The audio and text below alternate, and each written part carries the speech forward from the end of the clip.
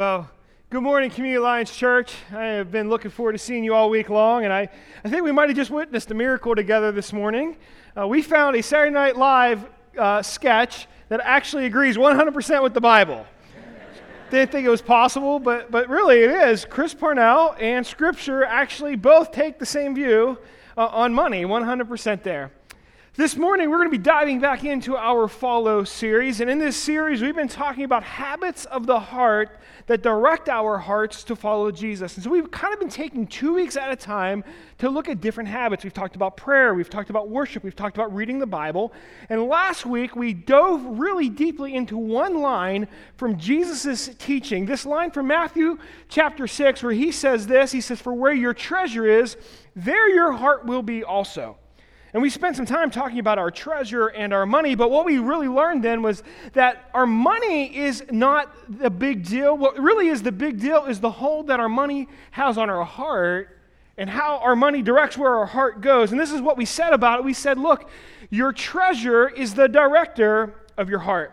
If you want to know where your heart is, then you need to know where your money is going. And more than that, your treasure actually tells your heart where to go. So if you're concerned about where your heart is going to go, where your priorities are, then you've got to begin to direct your money where to go, because your treasure is the director of your heart, and where your treasure is, that's where your heart is also.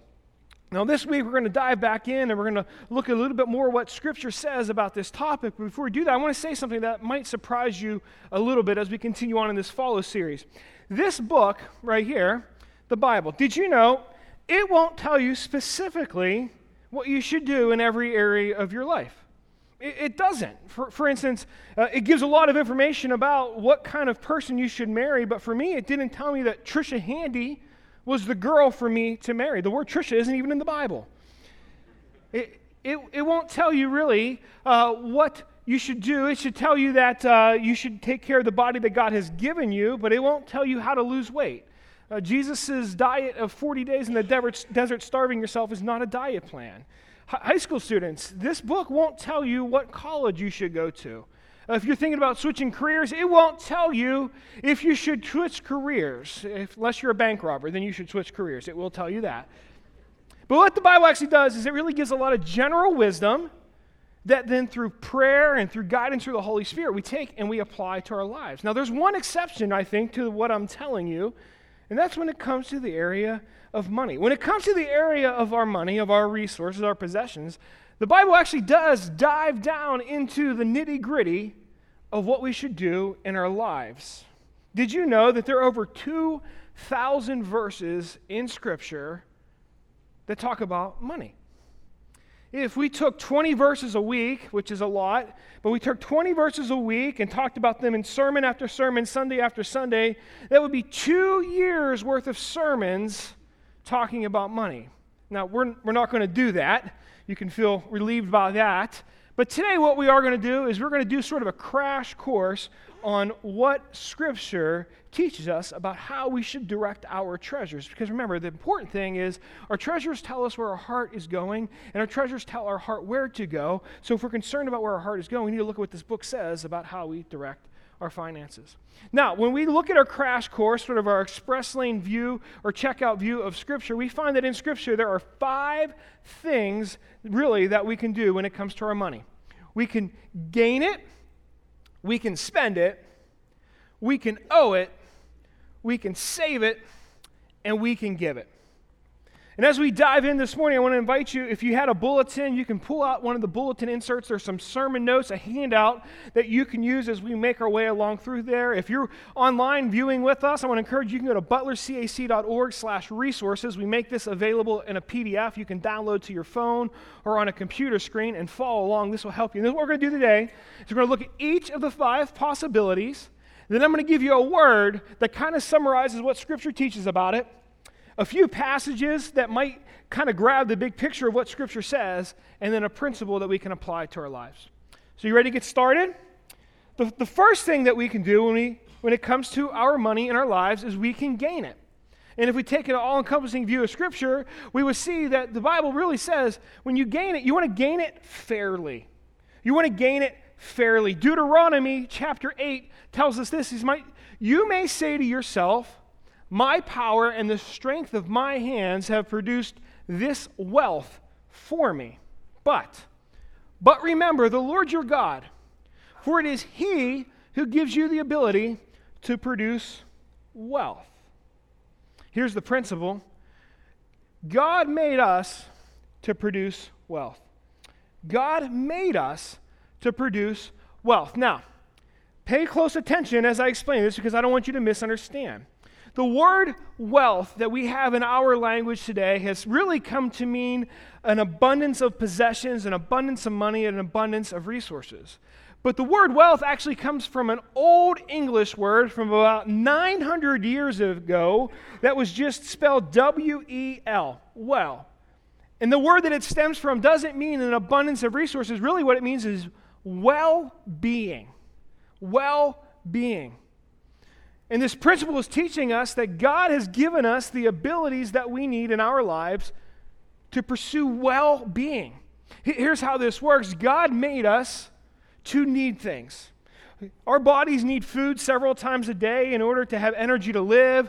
We need to have clothing to keep us warm and protected from things in the environments around us. We need to have shelter over our heads to take care of us and protect us from weather and wild animals. And God has also given us abilities. He has given a diversity of abilities. I've gotten to know a lot of the people here in this room, and for some people, He's just given you incredible strength and stamina. And you can work a hard, laborious job all day long. God's given you that ability. I know some people in our church that actually have the ability, they can take a 175,000-pound airplane going at over 500 miles an hour from 30,000 feet and gracefully land it on a runway. God's given them that ability. There are people in our church who can go to Aldi's and buy ingredients that all the rest of us can buy, yet somehow magically whip up food that just makes your knees go weak, right? Some of you have the ability to go and spend time with 5-year-olds and teach them complicated things in a way that they can understand without losing your own mind. It's true. And God has given us those abilities in our lives. And He said, I want to give you this ability so that you can use it to provide for well-being in your life. Taking the strength and the ability that God has given you to be able to get the things you need to survive. And Scripture is saying, 1, don't forget who gave you that ability, and 2, use it in a way that honors the one who gave you that ability. Don't cheat the system. Don't rip off your employer. Give an honest day's work. Now I want to clarify something. Providing well-being, gaining well-being fairly, does not only mean going and earning a monetary paycheck.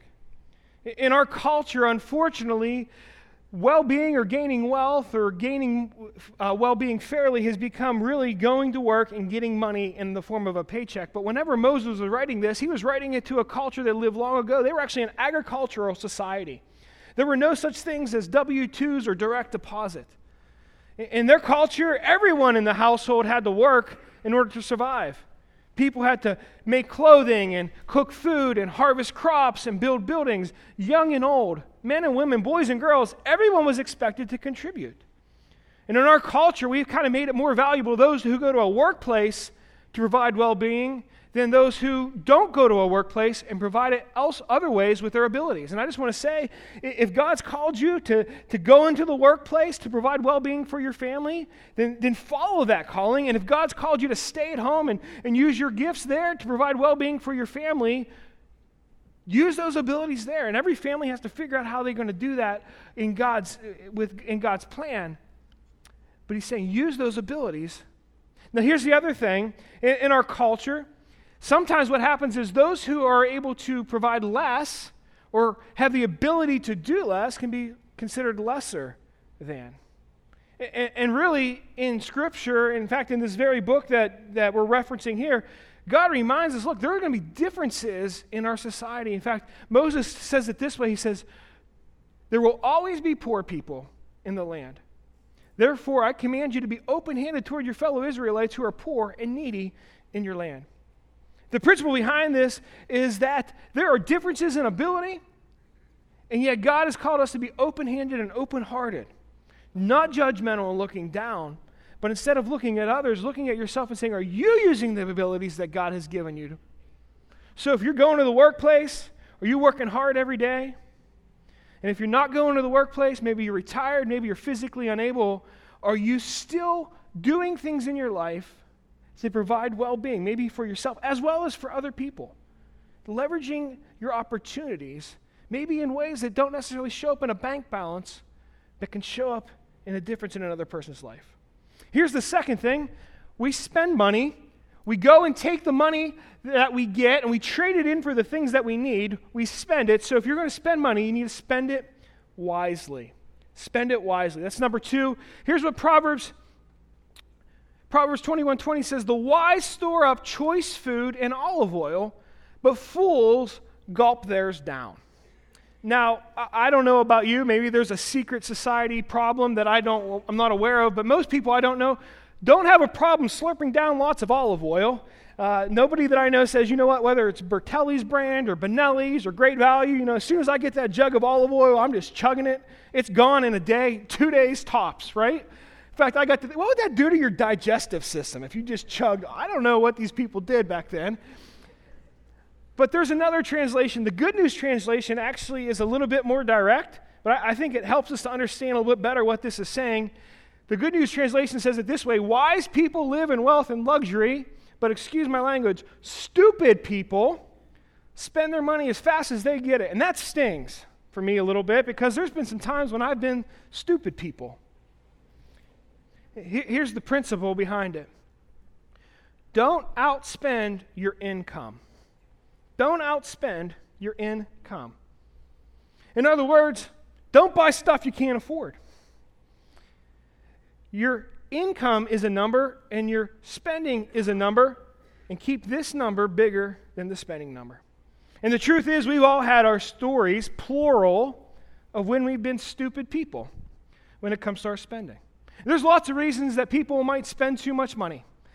Sometimes it could be a sin issue in their heart, maybe some greed, maybe some impatience, right?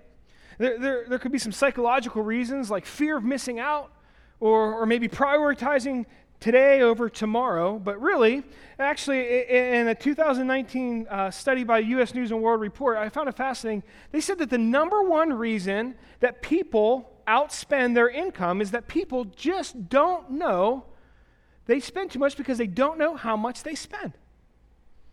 They just don't know how much they spend. Some of it really is willful ignorance. We might know that we're spending too much, but we don't take the time to figure out how much is too much because we know the news is bad, so we just kind of ignore it.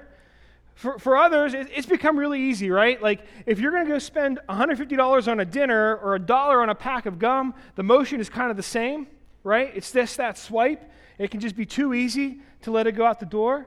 For some, you just haven't really gotten that process of organizing to say, okay, how much am I spending?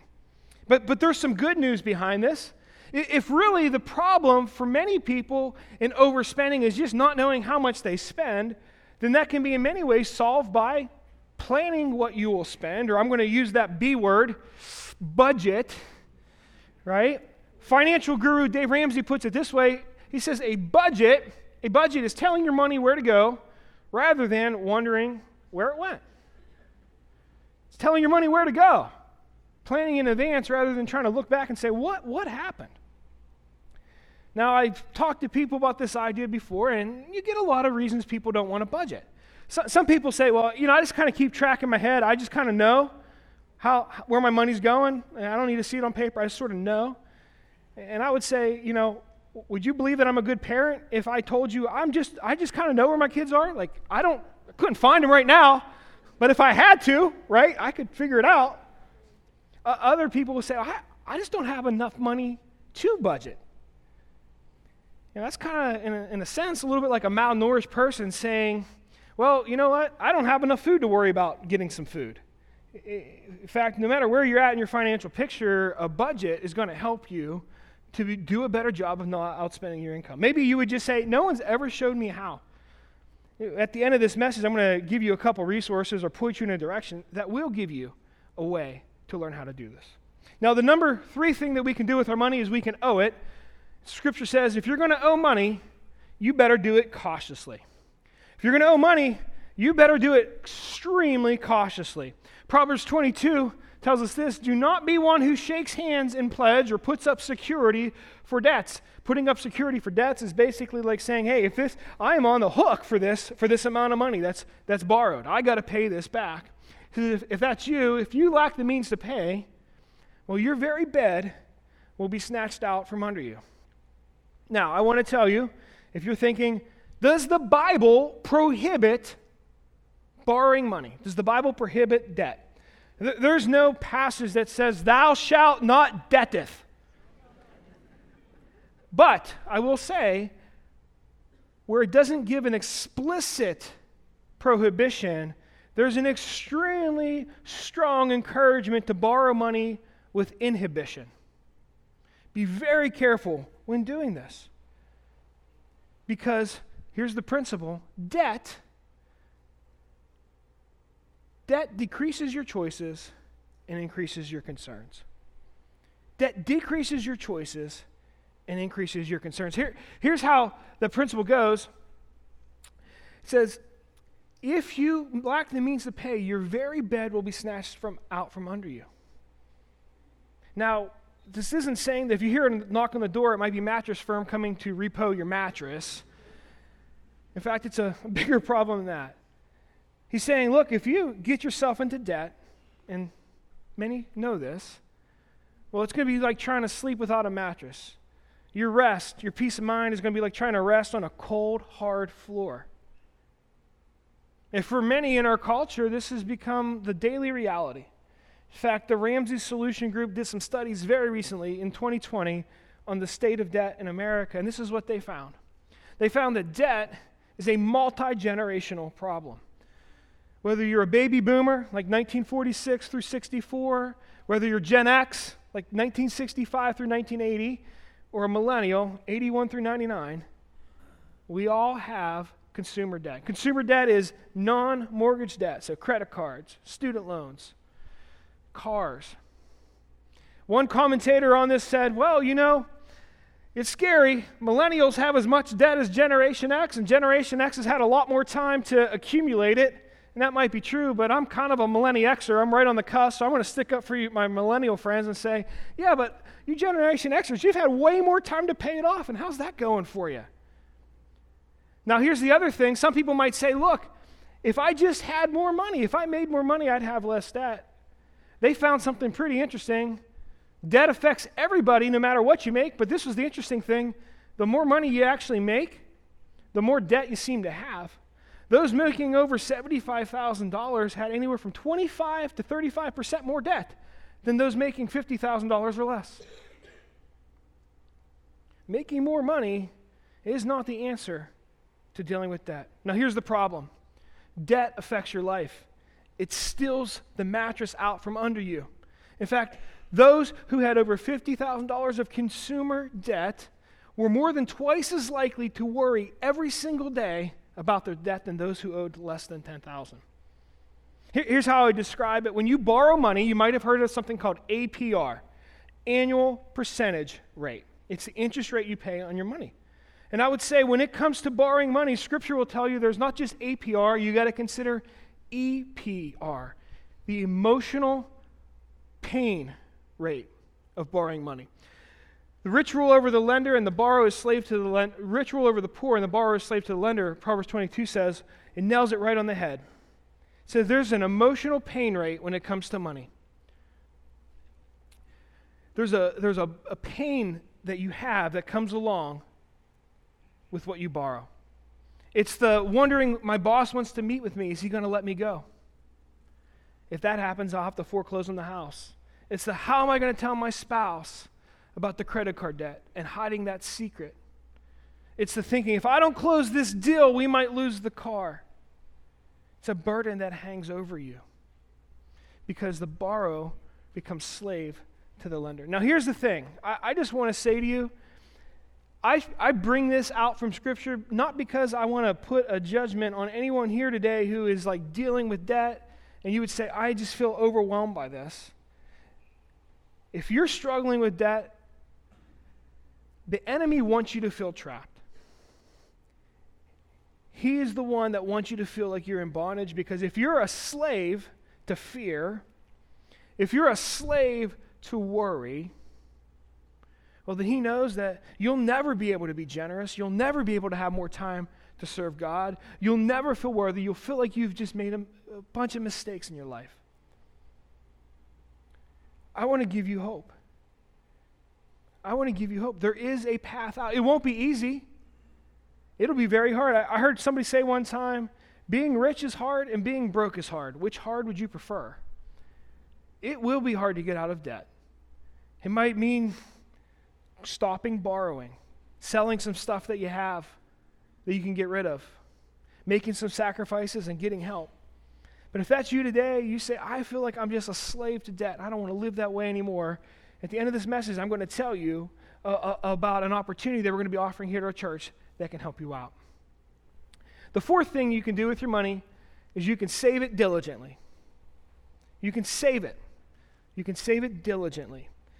Proverbs chapter 6, verses 6 through 8 says this, Go to the ant, you sluggard. Consider its ways and be wise. It has no commander, no overseer or ruler, yet it stores its provisions in the summer and gathers its food at harvest. Here's the principle. God gives you now what you need later. God gives you now what you need later. This reminds me this idea of the ant. A few years ago for their birthday, my boys got, it's called an ant or an insect vacuum. It's like a little toy that has a vacuum hose, and you can suck up insects right off the ground, so it puts them in this little container so that little boys can harass them, right? And so what my boys didn't know was that I pay an exterminator every spring to come out to my house and spray, so there will be no insects to harass me. What I didn't know was that my boys had taken matters into their own hands, and they were taking food from the house and putting it in strategic locations all around our driveway. And you know what happened, right? If you ever need to call an emergency meeting of every ant within a quarter-mile radius, I recommend Pepperidge Farm goldfish. Not the extra cheesy kind, the plain kind, a little bit of water, it works great. So anyhow, we have all these ants coming at these places in our driveway, and what I would consider a real pain in the butt, Solomon says, hey, this is an object lesson. Think about those ants. Watch what they're doing. Those ants aren't coming out saying, okay, I'm going to get a little bit for today, and I'm just going to go back and take it easy the rest of the day because I know that Easton and Ashton, they're going to come out, they're going to drop some more goldfish tomorrow. They're saying, these kids' dad's going to find out about this anytime now. We got to get as much as we can while we can. So not only were they coming out and eating some to fill their bellies, they were carrying back to the nest pieces of goldfish to save for later. Solomon says, consider the ant, you sluggard. Learn something. Actually, I did learn something about ants. This is a fun ant fact. There are fun ant facts, and you can be the smartest one at the party you're going to later. Fun ant fact. Did you know that ants actually have two stomachs? They have two stomachs. I was thinking, how great would that be if you had two stomachs? It's like, do I want Italian or barbecue tonight? I'll have both. There's probably a very good reason that God did not give us two stomachs. But there's a very good reason that God did give ants two stomachs. The ants have two stomachs because with one stomach, they take in food to consume to give them energy for the moment. But in the other stomach, they take in food to save for later.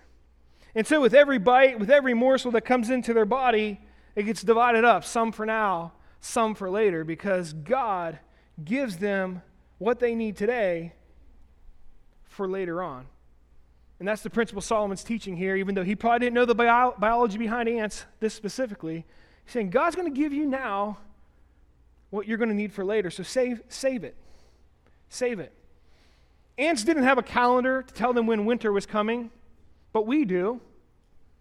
But even though we know when the season of winter is coming, we don't know when the winter of life might be coming. We don't know when a health event might be around the corner. We don't know when a layoff might be around the corner. A pandemic could be around the corner. But the principle is God's giving you what you're going to need later, right now. So you need to diligently save some of it. Now here's my pitch. we're going to skip the next slide. Here's my pitch to those in here who are either in high school or maybe you're in college, you're going to be starting your out. I want to tell you about something called the 40-40-40 principle. This is the 40-10-10-40 principle. Now, here's the thing.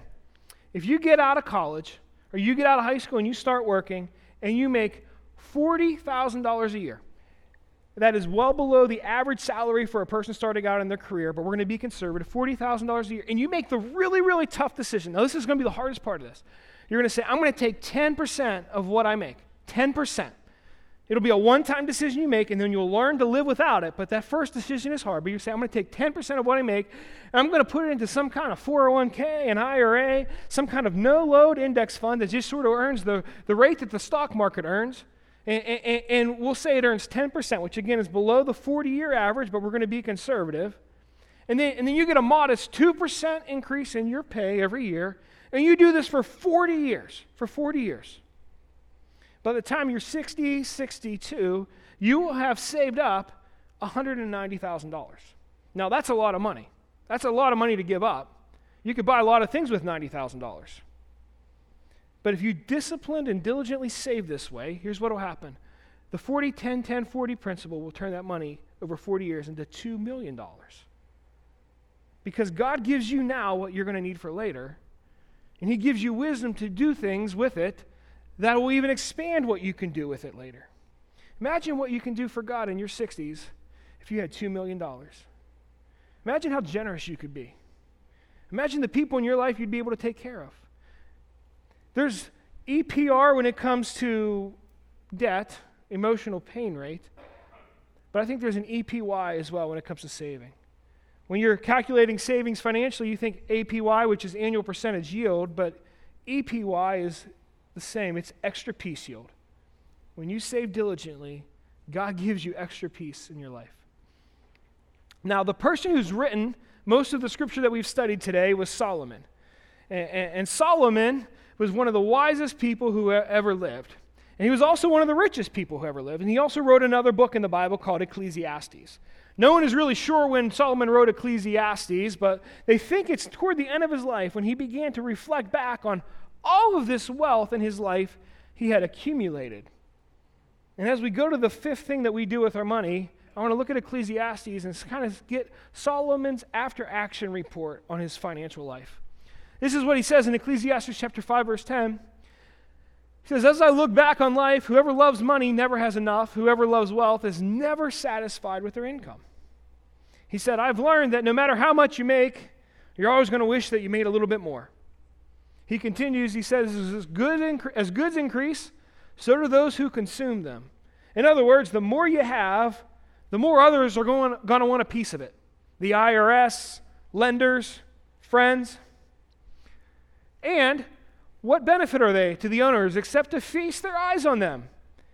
It says you can't even use all the stuff you accumulate. It says you fill up attics and garages and basements and storage facilities with stuff that you never even use. It gets even worse. As for the rich, their abundance permits them no sleep. The more you have to worry about.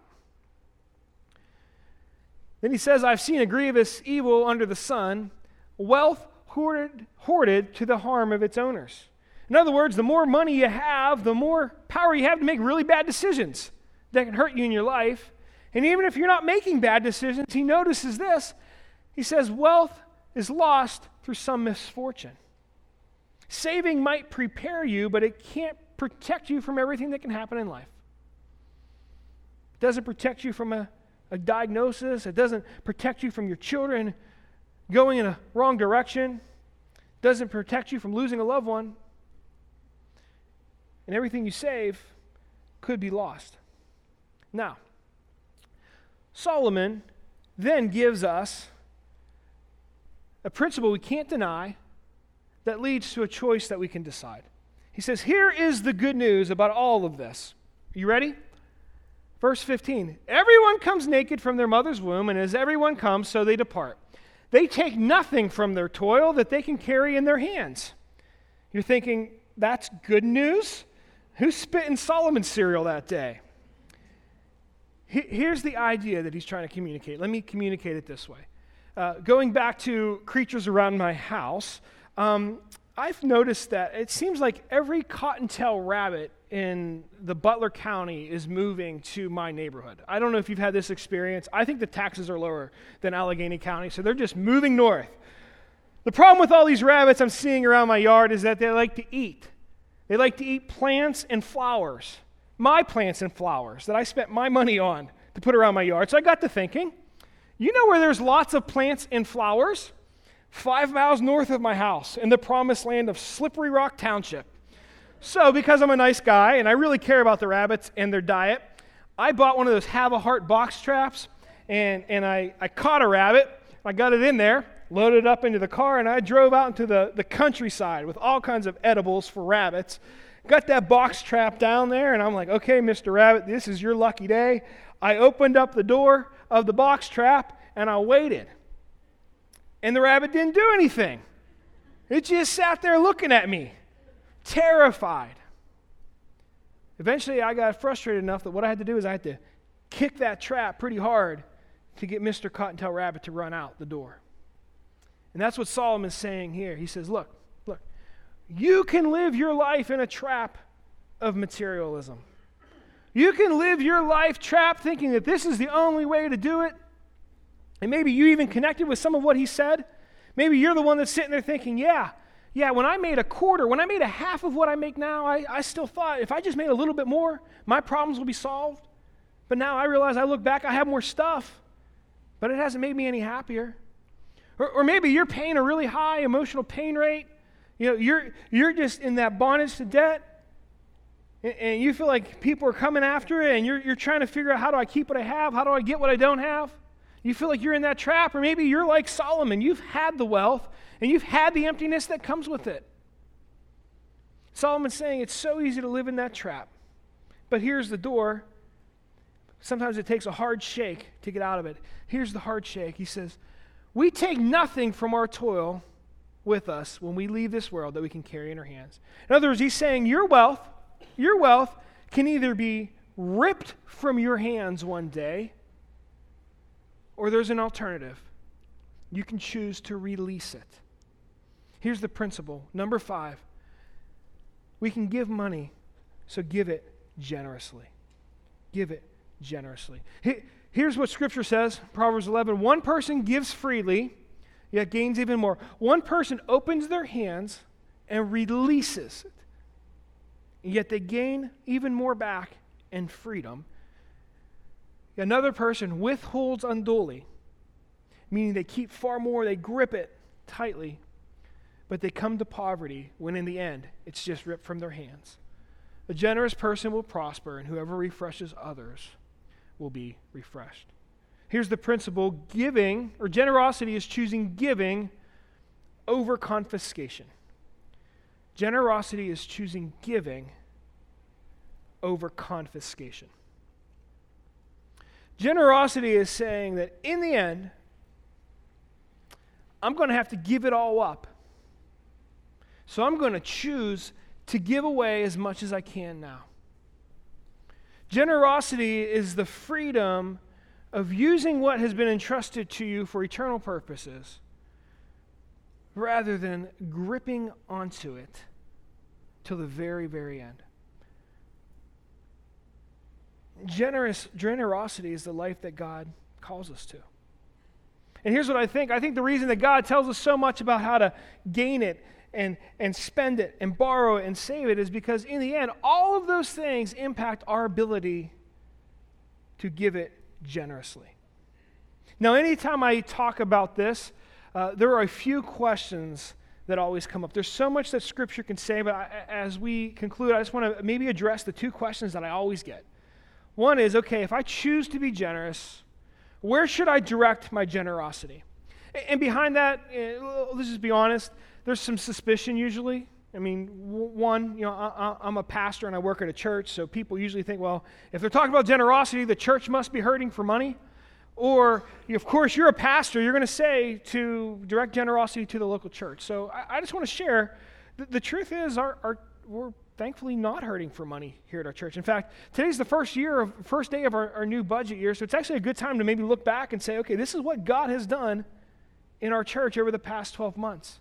If we look back over the past 12 months, we have, for our ministry expenses, our sort of our home turf stuff we do, our church, have given about $2.25 million. And so on behalf of leadership and really on behalf of everyone whose life has been changed because of giving, I just want to say thank you. You have given generously. Our church leadership, our staff, our teams, they have taken that, and we've spent about $2.1 million of it on ministry. We didn't spend all we had to spend. We spent what we needed to spend. We didn't outspend our income, and so that leaves a little bit of extra. And our elders and our leadership in the coming months will be deciding what to do with that. But typically what happens when we have extra is some of it may be directed to some ministry organizations we partner with, or maybe some missions work that's taking place overseas, or sometimes we'll take it and we'll try to get ahead of the game on some facility or technology needs so we don't wind up in an emergency situation on something like a roof. And our leaders will be deciding that. And for the coming year, I want to let you know that they've planned a ministry budget that's very well in line with what we've received in the past 12 months. In the coming year, we're planning to spend somewhere around $2.3 million. That's our ministry budget for the coming year. And that represents a heavy investment into a lot of things we're going to be doing in the community to accomplish that vision, a big investment into some discipleship opportunities we have among our congregation, caring for our staff as the cost of living increases. That's what our financial picture looks like. So I just want to say thank you for how you've been generous to this church, that I don't have to stand up on this Sunday morning and say, I better give a great giving message because we're really hurting. God has been faithful and you've been generous, so thank you. Now here's the second thing I usually hear, okay? Well, you're a pastor. Of course you think I should be generous toward the church. Well, I want to answer that in two ways. One is I think you should be generous in all areas of your life, the church being one of them. But yes, absolutely. If you are part of this church, if you call Community Alliance Church your church home, your kids attend here, they're going to youth groups, you're being fed here, then I think it's not only biblical, but it's worth it to be generous here. And I ask you, why would you ever give to a church where one of the pastors would stand up and say, you know what, I don't think you should give here, it's just not worth it? Why would you go to a church where you didn't think it was worth it, where you didn't think what they're doing was worth your generosity? I mean, think about it. Like, Mike Tomlin's not going to come out and say, hey, look, we're just not looking too good this year. That offensive line, we're trying to rebuild. This is not the year to buy tickets, okay? Or what? School's starting. If your superintendent wrote a letter and said, listen, we've had a lot of changes, and the school district next door is just better than us. I just wanted to let you know. It is worth it. I see the lives that get changed on a daily basis because of generosity. And as one of the pastors of this church, I absolutely think it's worth being generous here, as well as in other places that God calls you to be. Now, the second question I get is, all right, well then how much do I have to give? There's a better question I'm going to tell you in a moment. But really, the question comes back to, okay, what's the appropriate amount? There's two biblical answers to this. One takes more of an Old Testament view of what God instructed the Israelites to do in the Old Testament, which was to give a tenth or 10% of what came in, which to them was typically crops and animals. Please do not bring corn and goats. That would be really, really hard to account for. And so some throughout the course of church history have said 10% is a good model to follow. I'll tell you, that's what my wife and I have said. That's our starting point. That's where we're going to begin because it's just easy to know where you're at. Others, though, have said, look, the New Testament teaches more of a grace-based or a free will-based or a generous-based model, which basically says, hey, after Jesus came, things changed. We were living in an age of grace, and so really giving is between what God is telling you in your heart to give and you following that leading of the Holy Spirit. There have been people who love Jesus who have landed on both sides of that issue. Here's what I'll say. They both have their pros and they both have their cons. There have been some who've said, have used the tithe base to give less than what God has called them to do. And there's some who've used the more generosity base to say, yep, I'm going to give less than what God has called you to do. At the end of the day, though, it's a matter for you to get before God and say, how do you want me to give? But when you do that, there's a better question I think that you can ask. Not how much do I have to give? How much can I give? How much can I give? For some folks here, this is a question that you need to sit down with a calculator to answer. You need to figure that out. Do some math, figure out what can change, some prayer, and say, God, how much can I give? Mathematically, where am I at? For others, you might say, I have no idea what kind of financial position I'm in. I could really use some help. I'm so excited to tell you about a class that we're going to be offering here this fall. It's called Financial Peace University. Financial Peace University. We have a lot of people in our church who've gone through this. It's made a huge difference in their life and in their finances. If you're interested, you can sign up at butlercac.org/FPU. We'll get you on the list, and when we have more details, we will get that out to you. There's also an insert in your bulletin. You can find out more about that class that's coming up. For others of us, though, this question really doesn't come down to a calculator or a class. It comes down to a cross. See, God calls us not to give in light of what we have. Really, He calls us to give in light of what He has given. To view Christ as the ultimate giver, the ultimate generous one. Say, in light of what have you given me, Christ, how can I invest back in what you're doing in this kingdom? How can I gain money so fairly that people are going to look at me and say, if that's how a Christian lives their life, I want that. How can I spend money so wisely that with every purchase I'm really asking, what's the kingdom end in this? How can I borrow or owe money so cautiously that I say with every decision, God, protect me, let me not make a decision that's going to impact my ability to give to your kingdom?